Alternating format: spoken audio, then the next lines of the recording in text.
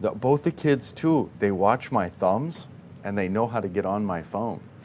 I've changed it 3 or 4 different times, and no matter what, it takes them about a week, and they got it. I'm pretty sure this is the shtick that I get set up on. They ask me some question about something I'm interested in, some movie we watched, or some Bible questions. Dad, tell us about this. Oh, let me look it up. Click, click, click, click, and their greedy little eyes are absorbing it. Oh, my. Well, let's go ahead and get started. In the name of the Father, and of the Son, and of the Holy Spirit. Amen. Our Father, who art in heaven, hallowed be thy name. Thy kingdom come, thy will be done, on earth as it is in heaven. Give us this day our daily bread, and forgive us our trespasses, as we forgive those who trespass against us. And lead us not into temptation, but deliver us from evil. For thine is the kingdom, and the power, and the glory, forever and ever. Amen. Well, we are on page 68 and page 69 in Dr. Scare's book, Christology.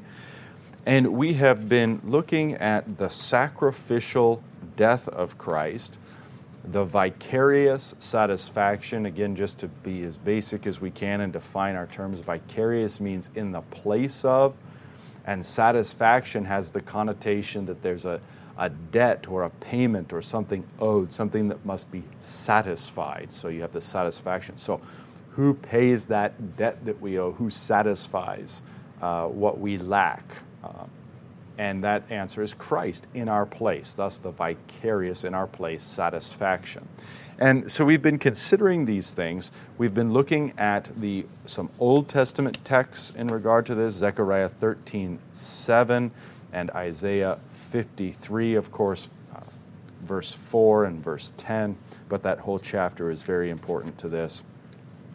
We introduced last week this concept of the theories of atonement, and in an academic world you don't have to be so guarded about that, but in a kind of a pastoral world, a congregational world, we need to be careful because theory has a kind of pejorative connotation to it, and it also as if the thing isn't real.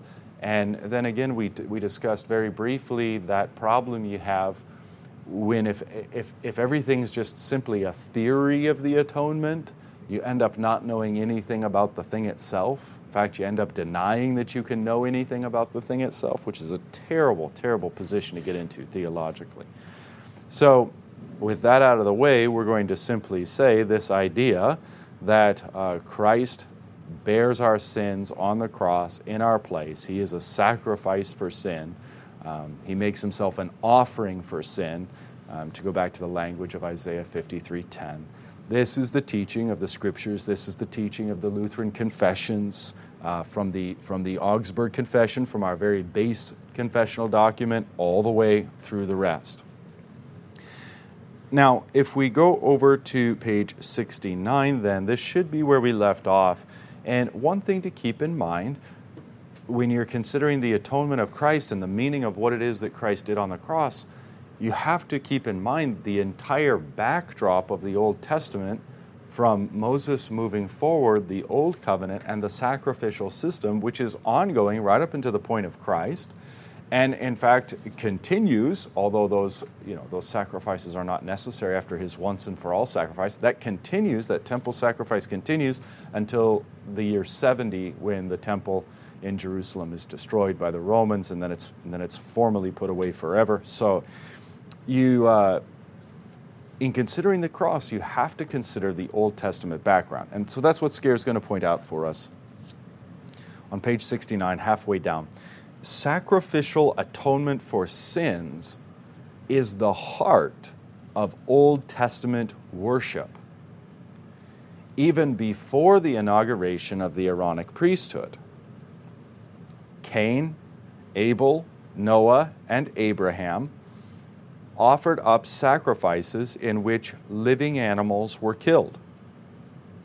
The climax of the annual Passover celebration was the sacrifice and eating of the Paschal lamb. Paul says that, quote, Christ, our Paschal lamb, has been sacrificed, 1 Corinthians 5:7. And in John chapter 19, verses 35 through 37, makes the same identification by applying to Jesus the Passover regulations against breaking the lamb's bones. From Exodus 12:46. That is, John makes the comment that not one of Christ's bones were broken, thus indicating, who cares about that? Why does that matter? It matters because that was part of the legal requirement for the Old Testament Passover lambs, that not one of their bones would be broken. Otherwise, it's an invalid, it's not a Passover lamb, it's not a Passover sacrifice. And so the fact that Christ's bones are not broken, John points out, means he is the Paschal lamb. He is the Passover lamb. The temple, which was the focal point of Israel's worship, had sacrifice as its chief function. Though not all the sacrifices had restitution for sin as their purpose, some did. For example, the sacrifice offered by the high priest on the Day of Atonement.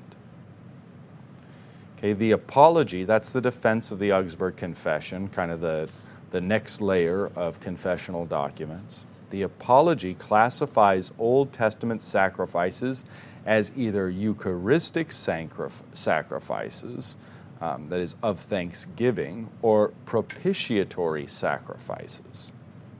Christ's death is classified as propitiatory, since it, quote, is a work of satisfaction for guilt and punishment that reconciles God or placates his wrath or merits the forgiveness of sins for others. And that's Article 14 of the Apology, paragraph 19.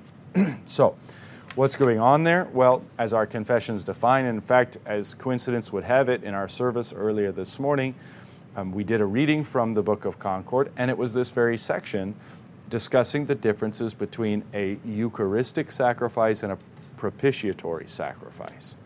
So, in the Old Testament you see this, it's true in the New Testament, it's true even now, that there is a sacrifice that takes away sins. That's a propitiatory sacrifice. That's the language of the death of an innocent for the guilty.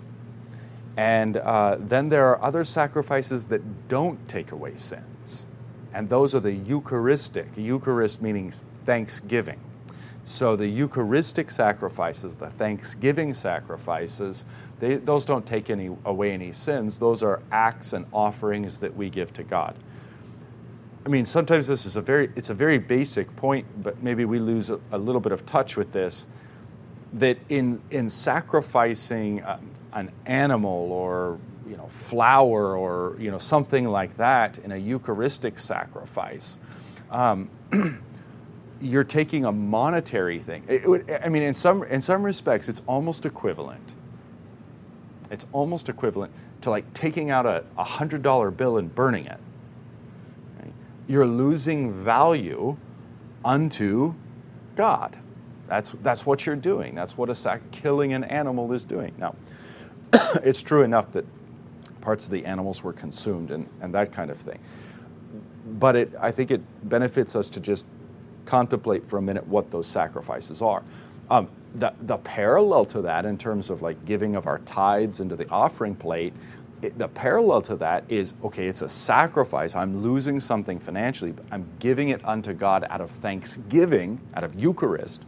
It's a Eucharistic sacrifice, thanksgiving for what God has done to me. So God has blotted out my iniquities. God has cared for me in body and soul. Therefore, I give this unto him as thanksgiving. And ideally, this is the point. When you put the offering in the plate, it's given unto the Lord, and it's as if it's consumed by fire. Like, that's it. It's done. It's now to the Lord's work. One of the most toxic things that happens in churches are where people like give their offering and then try to look at that as, now I've bought into having power in the church, or now I can influence things, or if things aren't going the way I think they ought to go, maybe I'll withdraw my offering. friends, when this happens, it's just bluntly satanic. It's taking something that is to be done in a holy way unto the Lord, period, and it's using it for manipulative and flat out satanic, self-centered purposes. I say satanic because it reverses the very principle of what a Eucharistic sacrifice is. A thanksgiving offering unto God is now turned into a string attached so that you can get your way. So we want to steer clear of all that. We want to give our offerings with a pure heart, whatever they are. And it doesn't need to just necessarily be money. I mean, the same thing is true with volunteering, etc. And in the list of Eucharistic sacrifices that our confessions give, it's even things like preaching or teaching the gospel, giving praise to God, singing hymns, praying, helping and serving others, and then very beautifully, even suffering, just suffering in faithfulness. Now I'm going to get off on a little bit of a tangent here, you'll have to forgive me, but this is an entire paradigm we've lost that if we are able to restore and see that it comes to us right from our Lutheran tradition, it all of a sudden gives profound meaning to those who suffer chronically.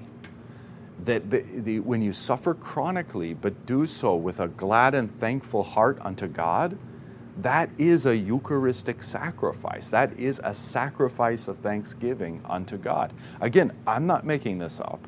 That is precisely what our confessions say. So sometimes as we're laying around convalescing in the hospital or at our homes, or we can't get out or something like this, we get the idea of like, well, that's it. I'm useless. I'm not doing anything. And sometimes the pain or the medication or whatever is even such that we can't pray, or we have a hard time praying. And then it's just totally meaningless. I'm just wasting here. No. If you suffer the affliction with a glad and joyful heart and faithfulness toward God, receiving it as a son receives discipline from his loving Father, this is, as our confessions state, a Eucharistic sacrifice, an offering of thanksgiving for what the Lord has done for us definitively in Christ Jesus. Okay, sorry for the digression on that, but it is this distinction between propitiatory or Eucharistic sacrifice is very important, very important. Okay, any thoughts or questions? Are we okay on that so far? Yeah? All right. Let's pick up then where we left off at the top of page 70. Hebrews describes Jesus as the high priest appointed by God who offered himself up as the sacrifice. So both high priest and sacrifice. Now the reference to high priest, Hebrews 5:10, the reference to him offering up himself as a sacrifice, Hebrews chapter 7, verses 26 through 27. We spoke last week, we'll have opportunity to speak again this week in all likelihood, of folks who deny the atonement, who say that Christ on the cross was not a propitiatory sacrifice, was not taking away our sins. In order to do that, you basically have to page by page tear the book of Hebrews out from your Bible, because this is one of the foundational principles of the book of Hebrews, is that Christ is both perfect high priest, thus there is no more Levitical priesthood necessary, and he is perfect sacrifice, thus there is no more sacrificial system necessary. And because he is the perfect and final high priest and the perfect and final sacrifice made once and for all, the old temple is completely unnecessary. Christ himself is our temple. This is literally the thesis of Hebrews. And so to deny that Christ is the sacrifice that ends all sacrifices, again, you may as well tear Hebrews out of your scriptures. So, Scare continues, sacrifices initiated new beginnings. Abraham offers a sacrifice when the covenant is established, and Moses commemorates the Sinaitic revelation with a special sacrifice. Okay, so if you go back and look at what God did to Abraham, there's a sacrifice, and when God makes his promise and covenant with Abraham, and then two, the Sinaitic revelation, the giving of the law on Sinai, that is accompanied by a sacrifice. So sacrifice also marks these new beginnings, as Scare puts it. He continues, the religious concept of sacrifice was carried over into the ordinary life of the Jewish people, who were required to make restitution for wrongs. Killing an animal required a financial payment, and deliberate taking of life required death. Leviticus 24, 18 through 21. In Isaiah 53, the suffering servant is the one who bears the griefs and sorrows of Israel and carries their iniquity. In commenting on Isaiah 53:10, where the suffering servant makes his soul an offering for sin, the Apology, the defense of the Augsburg Confession, says of the Hebrew word asam that it, quote, means a victim sacrificed for sins, end quote. Two things being demonstrated. The scriptures plainly teach that Christ is an atoning sacrifice, that he bears the sins, the griefs, the sorrows, the iniquity of us all. And then, second point, that the Apology sees this and confesses this and even plainly defines a psalm as meaning a victim sacrificed for sins. And so, again, Scripture, Lutheran confessions teach these. To deny these things is to deny both of those. Scare continues, all of these Old Testament understandings provide the background for the simple New Testament assertion that, quote, Jesus died for sins, end quote. Old Testament propitiatory sacrifices were the means by which the Old Testament church was taught the means by which God would pay for their sins in the sacrificial death of a mediator between God and man. The promised, Genesis 3:15, Savior from sin and death, the, quote, one propitiatory sacrifice in the world, the death of Christ, as the epistle to the Hebrews teaches, chapter 10, verse 4, and that, end quote, and that from the Apology. So let's glance at Hebrews 10:4 quickly. It's worth looking at.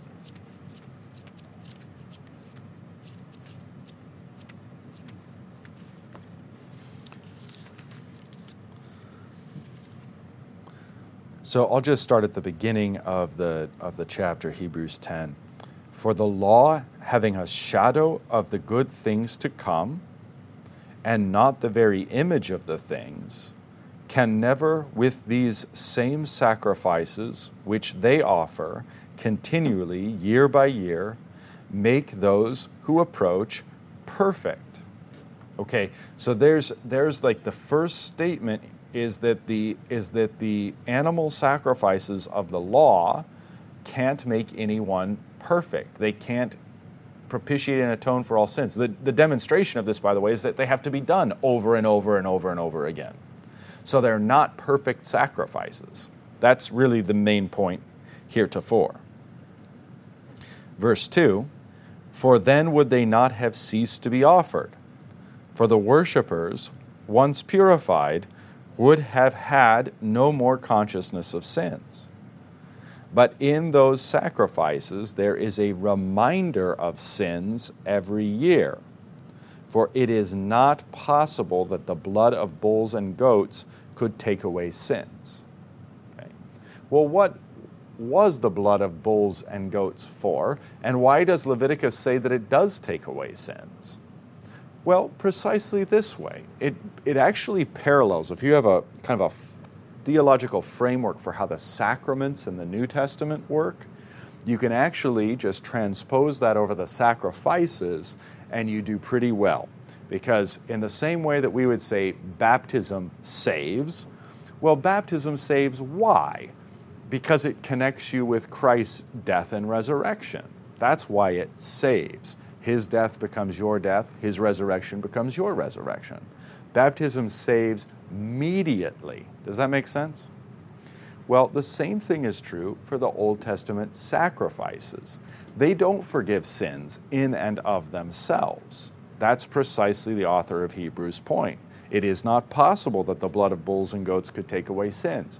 Why? Well, in the first place, they're not human beings. so they can't make atonement for human sins. It's an inferior life. It's an inferior blood. Okay? In what way can they be said to take away sins?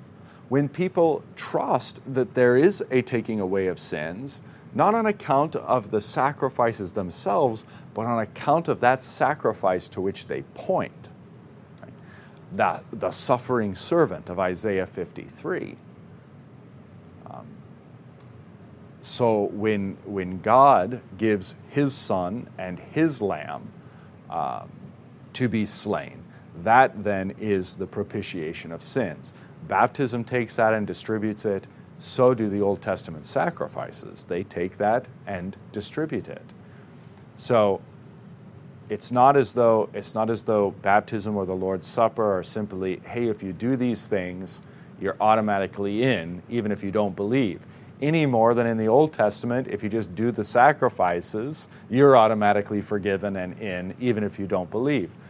Both things are rejected by New Testament and Old Testament authors. The sacrifices, like the sacraments, are given for faith, to bestow faith upon us, to strengthen faith, and to give our faith something to grasp hold of, so that, hey, the blood of this animal slain points me to the blood of the Lamb of the suffering servant who will be slain, from an Old Testament perspective. Or from a New Testament perspective, the blood that comes on the altar that we Christians eat and drink for the forgiveness of our sins, that saves me because it is the true body and blood of Jesus given once and for all on the cross. So there's parallels here. That then shows us that there's an anticipation built into the Old Testament sacrificial system. There's already this sense in which it's not complete, it's not fulfilled. Who and how is this going to be fulfilled? And that then is answered definitively when John the Baptist points to Jesus and says, behold the Lamb, not of the people, behold the Lamb of God. God is providing his Lamb. This ties us into the Abraham-Isaac story. God is providing his Lamb, and he will make perfect atonement. Yes? Yeah, I always like to go. Right. And the blood of that spotless lamb saved the life of the firstborn. Yes. It really happens. Yes, right. So the comment for those of you listening online and maybe not able to hear that was in regard to the original Passover. The blood of the lamb very much has a propitiatory or vicarious effect. If it's on the door, the angel of death truly passes over. If it's not on the door, if the lamb is not slain, the firstborn is going to die. Yeah, so that would probably be a good example, or I mean, even though it's not taking place in the temple cultus proper, a good example of a propitiatory sacrifice. It covers the sins of the people therein. Yes? You mentioned the ways the sacraments and the sacrifices are similar. Yes, parallel. Mm-hmm. Yeah. Are they just the same? Oh yeah, they're different. So the question for those of you tracking online is, I mentioned how the sacraments and the sacrifices are similar and in many respects parallel, and you can kind of interchange your theological framework, that is how they connect with the cross of Jesus, and then how they affect faith and how faith relies and trusts on them on the basis of Christ. That pattern, that template works and is effective. The question was, but are they different? Are they distinct? To which the answer is, well, yes, most definitely. In the same way that the Old Covenant, the slaying of the animals, the offering of grain, etc., is taken away. What was there, the propitiatory sacrifices, okay, the sacrifices that quote unquote took away sins, pointed to the Christ who was to come. That is replaced basically by the Lord's Supper, the body and blood of Christ sacrificed once and for all, now given and bestowed. So there's the difference between where the propitiatory sacrifices go. Again, the Lord's Supper isn't making a propitiatory sacrifice, it's receiving the propitiatory sacrifice. Okay. You can actually, frankly, do the same thing with the Old Testament, that the sacrifices are instituted by God, provided by God. The priesthood, the Levitical priesthood, is provided by God. They're all doing the sacrificing. It's all God in and through these things. So even the propitiatory sacrifices of the Old Testament are what we Lutherans would call divine service, or grace, or top-down action, because it is God that's setting this whole thing up. Sometimes we get this idea that, well, if I'm doing the sacrifice, then it's my work to God. Like if I'm slaying the lamb, then that's me doing something, for God, and since it's atonement, that I'm participating in my own atonement or my own propitiation of sins. Not at all. That's just not how, and this isn't the right time to go into it, but you can look at the Old Testament texts themselves in Exodus and Deuteronomy, and you can probably also find the same in Leviticus, that spell this out, that this isn't, the whole thing is premised upon God hosting. Here's my house, the temple or the tabernacle. Here's my servants, my priests, whatever they do, I am doing. Here, by the way, are the lambs raised from your land that I am giving you. You bring them, I sacrifice them, I accept them as a sacrifice. I mean, the whole thing is God is driving all of the verbs and thus allowing his people with this inferior sacrifice, this blood of lambs, to stand before him and enjoy his holiness and presence. Now, again, you can find parallels, ways that they're very distinct from the New Testament, and ways that they are exactly parallel to the New Testament. Now, we mentioned propitiatory sacrifice. What about Eucharistic sacrifice? Well, the same thing. The Old Testament prescribes certain Eucharistic sacrifices, Thanksgiving sacrifices, and those have been put away, and they've been changed with those spiritual sacrifices that I was mentioning moments ago in the context of the apology to the Lutheran confessions, where the Eucharistic sacrifices are redefined. We're not offering doves or flour or whatever else it was that were the Eucharistic sacrifice of the Old Testament. We're offering instead prayer and confession and worship and that kind of thing. Okay. So different, but very much parallel. The same sort of theological machinery works behind both. Does that help? All right. Okay, let's, that was a little bit of a leap off there on, what was it, Hebrews, and the Old Testament system. So let's pick up on page 70.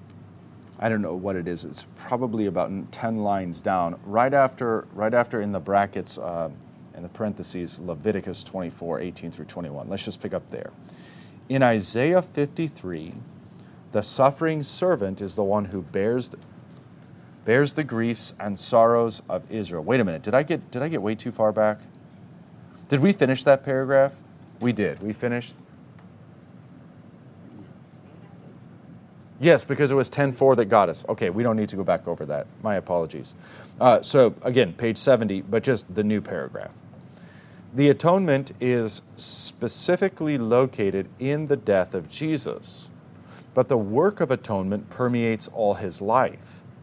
Within and through his sufferings, the atonement, or the propitiatory sacrifice, is offered. The removing of demons and the healing of illnesses is seen by Matthew as a fulfillment of the substitutionary work of Isaiah's suffering servant. He has taken our sicknesses and carried our diseases. And if you look at Matthew 8:17, it's just after Jesus has been casting out demons and healing the multitudes that Matthew makes this point, that this is to fulfill Isaiah 53:4. He has taken our sicknesses and carried our diseases. That means, in effect, in order for Christ to take away the curse, which demonic possession and all sickness and illnesses are, in order for Christ to take away the curse, he's going to have to bear the curse. And that is done precisely and profoundly on the cross. Scare continues, though in other places, especially John's Gospel, the miracles are the manifestation of God's glory in Jesus. Here Jesus heals because as the sin-bearer, he has removed sin from mankind, and with sin he has taken away illnesses which are the result of sin. So he takes away sin and the illnesses which are the result of sin. This parallels the greeting of the Baptist, "Behold the Lamb of God, who carries the weight of this world's sins." Jesus not only carries sin, but also destroys its effects among men throughout his life. Yet the sacrificial offering is limited to the hour of the atonement. Does he say is? Yet the sacrificial offering is limited to the hour of the atonement. Okay. He leads a sacrificial life, but the sacrifice is accomplished in his death. Christ describes his body as the temple. In the Apology, Melanchthon depends heavily on the Old Testament and Hebrews for understanding Jesus' death as a propitiatory sacrifice. Luther, in the Small Catechism, makes much use of the notion of payment or redemption to explain the importance of Christ's death. This, by the way, is a tangent. I don't know why, but in some crosshairs I've seen this idea of Christ's death on the cross as a transaction, that language of transaction, people not liking that. But what on earth is the language of payment and the language of redemption, if not the language of transaction? I mean, if you're going to accept redemption, which is a thoroughly biblical word and concept, then you have to accept transaction. So I think people are just looking for nits to pick. They don't like the cross as it is, and so they are constantly trying to unravel it. Redemption retains its etymological meaning of buying back. The sacrificial and payment understandings of the death of Jesus are basically the same, since Old Testament sacrifices carried with it the idea of restitution. The Small Catechism introduces the subject of the death of Jesus with the words, quote, "not with gold or silver, but with his holy, precious blood and his innocent sufferings and death," end quote. Here the Catechism is clearly drawing on 1 Peter 1:18 through 19. "You know that you were ransomed from the futile ways inherited from your fathers, not with perishable things such as silver or gold, but with the precious blood of Christ, like that of a lamb without blemish or spot." So again, what's the payment? The payment is not gold or silver, but the precious blood of Christ, a lamb without blemish or spot, which of course harkens back to the sacrificial language of the Old Testament. All these monetary explanations in connection with the death of Jesus originate in the attempt of Judas to rid himself of responsibility, first by returning the payment of the 30 pieces of silver, and then by taking his own life. The name given the field bought with silver is the field of blood, because it is purchased, agorazo, agoraphobia. You don't want to go in crowded places. The agora is the marketplace, always crowded, so agorazo is the verbal form to buy, or I buy or I purchase. So because it is purchased, agorazo, with blood money, Matthew 27, 3 through 10. The evangelist is recording here more than the historical circumstances leading up to the death of the betrayer. He is setting up a backdrop against which the death as substitutionary payment is to be understood. The death of Jesus, and not the 30 pieces of silver. Remember what Peter says, not by gold or silver? So the death of Jesus, and not the 30 pieces of silver, or the death of an ordinary man, ransoms or purchases man from condemnation of his own sins. The concept of purchase used by Matthew to describe the transaction of the field of blood is used elsewhere in the New Testament to describe the death of Christ as a transaction. Christians have been purchased at a great price, 1 Corinthians 6:20. The 24 elders praise God as God's Lamb, praise Christ as God's Lamb who purchased men for God by his own blood. Revelation 5:9. So again, to deny the atonement is to tear Revelation 5:9, 1 Peter 1:18 through 19, the Small Catechism, the Apology, the Augustana, Isaiah 53, and so on. It's just to tear all these things, the book of Hebrews, just to tear it all out of your Bible. That's what you have to do if you're going to deny the atonement. It's literally everywhere in the Scriptures. Okay, maybe before we flip the page, wonder where exactly. Oh, it's up at the top. So footnote 5, which was all the way up at the top, it's worth picking out a couple of points here. So let's look down at the footnote in the bottom of 71. By ignoring this emphasis on Luther's theology, namely that even in the Small Catechism, of course Luther does this elsewhere, but in the Small Catechism he talks about purchasing, that Christ has purchased us, not with gold or silver, but with his holy and precious blood, his innocent sufferings and death. By ignoring this emphasis in Luther's theology, Gustav Aulén attempted to deny that the Reformer held this view. So Aulén is kind of one of the sources of the modern attempt to deny the atonement within the Lutheran camp. So Aulén attempted to deny that the Reformer held this view. His view was influential among Lutherans in America and provides support for those who do not view Christ's death as a propitiatory sacrifice. Aulén's approach is suspect for several reasons. Before examining the New Testament evidence, he establishes his position from Irenaeus and other church fathers.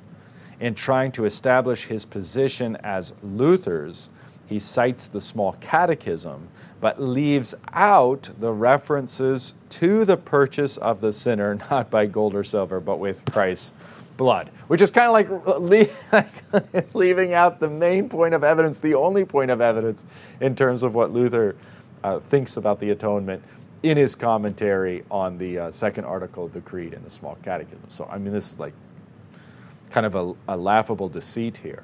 But the attempt was basically made like this. So when we get to the end of this chapter, if you remind me, I'll try to make comment on it. But in all the different theories or motifs of the atonement, three kind of emerge as the main ones.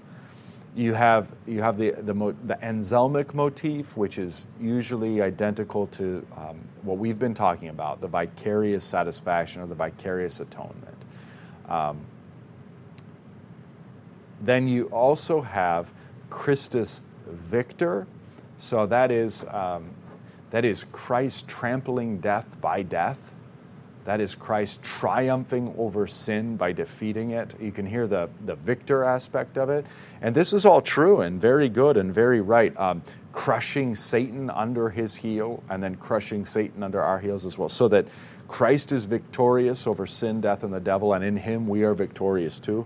And that what you're seeing on the cross is also a great triumph and a great victory, as bizarre as that might be. But that to be grasped by faith. So basically what Aulén did was said that the church fathers tend toward the Christus Victor. If we use these distinctions, at least at this point, between the vicarious and the Christus Victor, the church fathers, including Irenaeus, who's rather foundational, tend toward the Christus Victor. And then Aulén's point is, so does Luther. Okay, which, okay, but we're not going to ignore the evidence. I mean, there's really nothing won or lost by the fact that Luther likes the Christus Victor. We all like the Christus Victor. The problem is in trying to diminish the vicarious atonement so as then one can ultimately remove it, which is Aulén's real project and those who follow him. So, Scare continues just a little further in this footnote down at the bottom. It looks like 3-6, the seventh line down from the bottom in that footnote. Aulén's view has been repudiated by Mark Lehnhard. Lehnhard provides this from Luther, quote, "He did not die in order to perish, but to give his life for our sins, to be, as Paul says, an expiation, hostia, for our sins. The will of God was that he be a victim, reconciliation, placatio, ransom, redemption, price for our sins. For the wrath of God could not be appeased or put off except by so great a victim, namely the Son of God, who could not sin. There was no other sacrifice by which God could be appeased other than this victim who gave his life. Okay, so again, if you spend any time in Luther, you're going to find this. You're going to find the vicarious atonement in Luther. That's the bottom line. And so Leinhard just puts this on paper for us. Okay, so what you can see is that Alain and the others who are shortly to be named who deny the vicarious atonement are really on shaky ground. I mean, the scriptures are against them, Luther's against them, the Lutheran confessions are against them. And on we go. And as with all heresies, and it certainly is a heresy to deny the vicarious atonement, for crying out loud, but with all heresies, the beauty along the way is you come to learn and understand more about the thing that you already confessed anyway as you defend against the error. So let's continue, very bottom of 71, the last sentence. This passage with its references to Christ, I'm talking about Revelation 5:4, God's Lamb who has purchased men by his own blood. This passage with its references to Christ as the Lamb and to his death as a purchase combines the ideas of sacrifice and payment. Highly significant in understanding the meaning of the death of Jesus as payment are his own words. So probably, and I don't know this for sure, but probably why Scare is just pounding on the concept of payment is because Gerhard Forde in his writings very vitriolically against the vicarious atonement often talks about disparagingly of this payment idea as God wanting to be bought off or buying off God, and just, he tries to put it as crassly as possible. So Scare really pounding on the scriptural biblical concept here of payment, of being purchased not with gold or silver but with the precious blood, or here in this argument, again, highly significant in understanding the meaning of the death of Jesus as payment are his own words in Matthew 20:28. The Son of Man came not to be served but to serve, and to give his life as a ransom for many. So again, a ransom is a pay. If a ransom isn't a payment, what is it? All right. So now Jesus himself saying that he gives his life as a ransom for many. The formula of Concord argues that the death of Jesus must be the death of God in order to give it divine worth. As explained above, the title Son of Man is used by Jesus to describe his divinity or deity during the state of humiliation. The Son of Man is the Son of God. Jesus also referred to himself as the slave, Matthew 20:19, which is taken from the name of the suffering servant who makes his soul, in the Septuagint, that's what LXX means, the 70, the Septuagint, suke, that's soul, or which can also mean life. He makes his soul or life an offering for sin, Isaiah 53:10. A citation vital for the Apology's view of Christ's death as sacrifice. Jesus understands his life offered for sin as that of the Son of God. The concept of substitution, so when we say vicarious or substitutionary, we're essentially saying the same thing, in the place of. A substitute teacher is in the place of a real teacher. a vicar is in place in our system of the pastor. It's a vicarious or substitutionary atonement. The concept of substitution is expressed by the Greek preposition anti. Its common meaning in both the Old and the New Testaments. Just so, anti would mean like on behalf of or something, might be how you translate it. Jesus, the Son of Man, the incarnate God in his state of humiliation, states that he offers his life in the place of many. So, anti-Paulon, on behalf of many. Paulon means many. The Reformed have argued for a limited atonement since the word many and not all is used here. This argument cannot stand for two reasons. In Hebrew idiom, many is not as exclusive as it is in English, where many implies that some are not included. The phrase many are called means all are called. This is supported by 1 Timothy 2:6, where Christ Jesus is described in words clearly reminiscent of Matthew 20:28 as the one, quote, who gave himself as the ransom for all. God desires all men to be saved, all are called, he lays down his life for all, etc. And of course, buttressing this and backing this up, even if you don't buy the linguistic analysis, which you absolutely should, scarce right, but buttressing and backing this are even clearer statements like, behold the Lamb of God who takes away the sins of the world, or he gave himself as a sacrifice for our sins, and not ours only, but the sins of the whole world. I mean, yeah.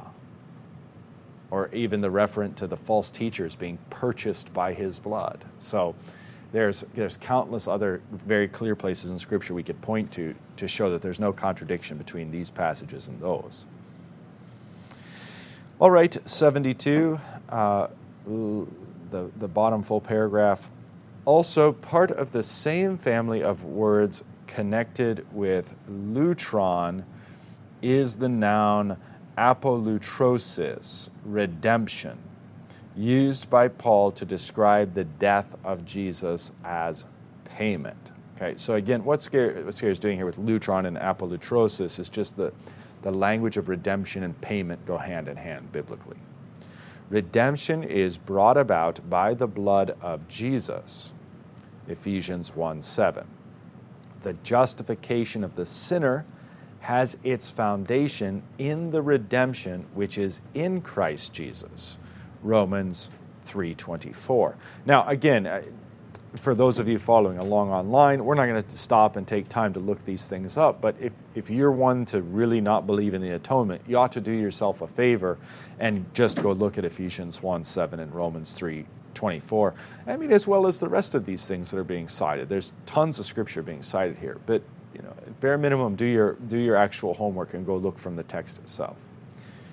All right, so 6 lines down, used in the same context along with apolutrosis, redemption, in Romans 3:24 is the Greek word for propitiation, hilasterion, in Romans 3:25.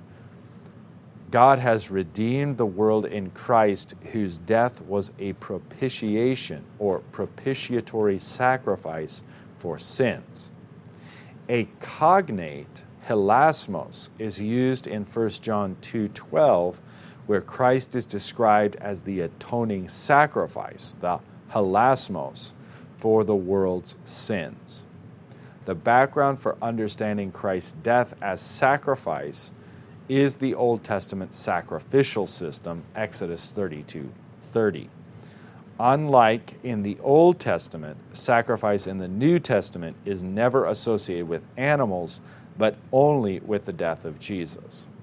Okay, so what's Scare's point? If you take the biblical language of apolutrosis, redemption, you'll see it used in identical manner to how the language of hilasterion and hilasmos is used. Hilasterion and hilasmos is the language of the temple cultus and of the temple sacrifices. part of what's, you can see that in the first word, hilasterion, you can say hilast, and then hilasmos, you can hilas again. That language is the language of the covering of the Ark of the Covenant, upon which the blood of the Lamb of Atonement on Yom Kippur, the Day of Atonement, that lamb's blood is poured there on the hilasmos, on the covering in the Old Testament. And so to say that Jesus and that his blood are the hilasmos is to say that Jesus is the Lamb of Atonement, and his blood is poured out on the mercy seat. Thus God has mercy on us for the sake of his shed blood.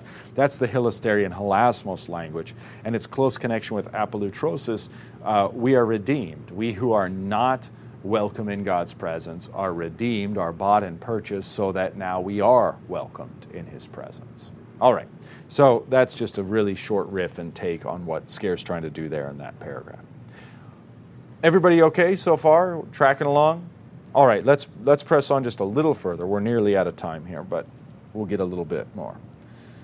The concept of Christ's death as sacrificial atonement is clearly expressed by Jesus in the words of the institution of the Lord's Supper. And by the way, I mean, this is just for my mileage. If you sort of leave this and you're like, what's my connection to the vicarious atonement? What's my proof text? What's my elevator speech? What's the one thing I can just have in mind to whip out? You can't go wrong with the Lord's Supper. You can't go wrong with the words of institution. I'll let Scare do the work here, but if you have the words of institution, you have the vicarious atonement. All right.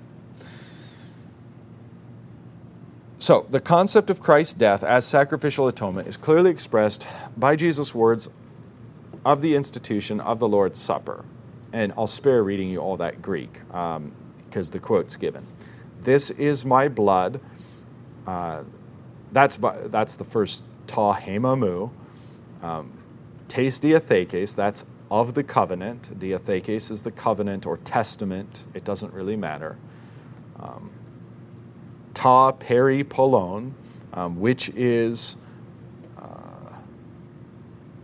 for all. Ek kunomenon, poured out. For many, for the forgiveness of sins, is eis aphesin hamartion. Hamartion is sin, aphesin is forgiveness. Into the forgiveness of sins would be like a really wooden translation. So this is my blood of the covenant or testament, which is poured out for many for the forgiveness of sins. Matthew 26:28. Why is Jesus' blood poured out? For the forgiveness of sins. I mean, that's the vicarious atonement. That's the vicarious atonement. Though blood, Scare writes, though blood as a bodily substance is equated with life, since for the Old Testament Jew the life was in the blood, the word blood is more likely in actual usage to mean a violent death. Abel's blood cries from the ground for retribution. The blood on the door lintels signifies that a lamb has been sacrificed in place of the firstborn, and the angel of death passes over. The Jews are responsible for the blood of the prophets, and their descendants are responsible for Jesus' death and those of his followers. As they stand before Pilate, they voluntarily assume this responsibility. Let his blood be upon us and upon our children. The poured out blood of the covenant, now given to the church as sacrament, points to the violent death of Jesus as a sacrifice for sin. Through his crucifixion, he enters into the Holy of Holies with his own blood as the atonement. Hebrews 9:12. The backdrop for the words of institution is the Old Testament covenant between God and Israel established through Moses. Just place a finger there. This may be a fairly obvious point, but it's a rather profound point, I think, in terms of shifting your thinking in a biblical and Lutheran way. when Jesus takes the cup of his blood and says, this is the covenant, or this is the New Testament, the new covenant, as it's given outside of Matthew. Well, what's the Old Testament or the Old Covenant? The Sinaitic Testament, the Sinaitic Covenant. Okay, so it's the law, and that's the Old Testament, and that is ratified by the sprinkling of blood. So when the Sinaitic Testament or covenant is put in place, Moses takes the blood of bulls, you remember, and he sprinkles the people. Now Jesus is saying this is the new covenant, the New Testament in my blood. So Moses sprinkled you with the blood of bulls. I am sprinkling you with my blood. And rather profoundly here too, if you ask Jesus the question, Jesus, what is the New Testament? And then you go looking through all the red letters for your answer, this is his answer. This cup is the New Testament. Full stop. It's not a set of documents. It's not a change in time period. It's not these things that we frequently think of it. The New Testament is his cup. The New Testament is the new covenant that supersedes and transcends the Old Covenant. The Old Covenant was merely a servant pointing to this new covenant, which is, again, his sacrificial death on the cross, his blood poured out for us in that cup for the forgiveness of our sins. And that's precisely Matthew 26:28. This is my blood of the covenant, which is poured out for many for the forgiveness of sins. Okay. Now, I told you to put your finger there, and then in my excitement, I took my own finger off. So, is it right after the Matthew 27 quote? Let his blood be upon us, or is it down further? Hebrews 9:12. Everybody took their finger off. Matthew 23. Okay. I'm looking at the wrong Matthew 23. Oh, well. As they stand before Pilate. I'm not finding that at all. Okay, well, I'm just going to have to take a stab at it. Sorry. Okay, there's the backdrop of the words of institution, the Old Testament covenant between God and Israel. Have we covered that part? As priest, Moses takes the blood of this. No, we haven't covered there.